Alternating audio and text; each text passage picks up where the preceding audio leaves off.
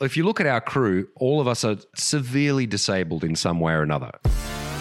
Welcome to the Natural Lifestyles Podcast with your hosts, James Marshall and Liam McRae, where we will be diving deep into the issues of modern masculinity, seduction, dating, lifestyle design, sexuality, psychedelics, you name it.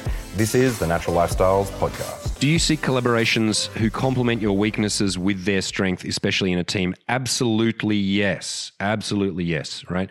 Part of the X-Men team is that it's in some ways an X-Men team of disabilities, right? So it's like, if you look at our crew, all of us are severely disabled in some way or another, right? I mean that in a personality sense, right? Like I am extremely messy. Like there is no question.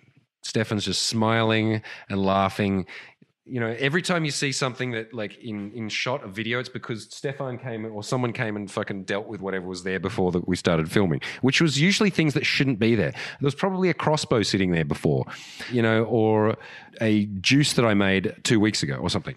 So I'm extremely messy. I need people around me who are a bit more organized.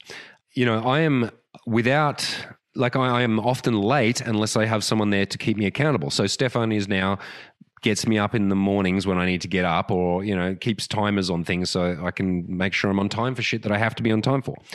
You know, Liam has a lack of a sense of being able to see aesthetics that is startling, right? So he will, like setting up a party room or whatever, he will not notice that we've got fluorescent lights on, and I'll walk on and I'm like, holy shit, can we get some mood lighting on in here? Right, so like he's handicapped aesthetically.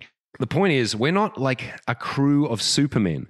We're a crew of humans who have superpowers or one or two superpowers in certain areas, and then we're shit at many other things and need our asses kicked and need accountability and need coaches and need therapists in all sorts of other areas. So yes, the answer to your question is absolutely.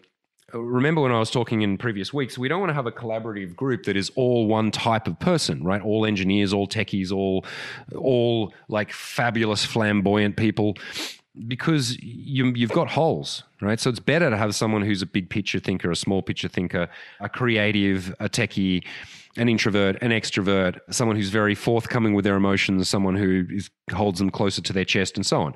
I don't need to have like 10 completely different things, but things that complement the group.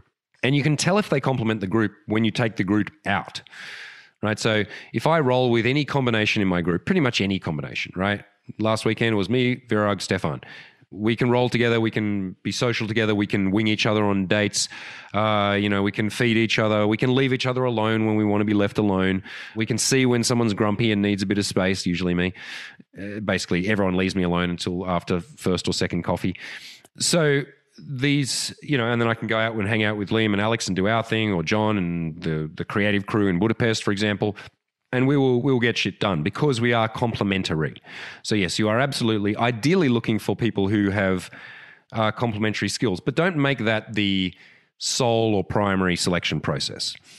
Initially, especially when you're looking for your partner, your wingman, it's most important that you like each other, that you get on, you feel comfortable with each other, but also challenged.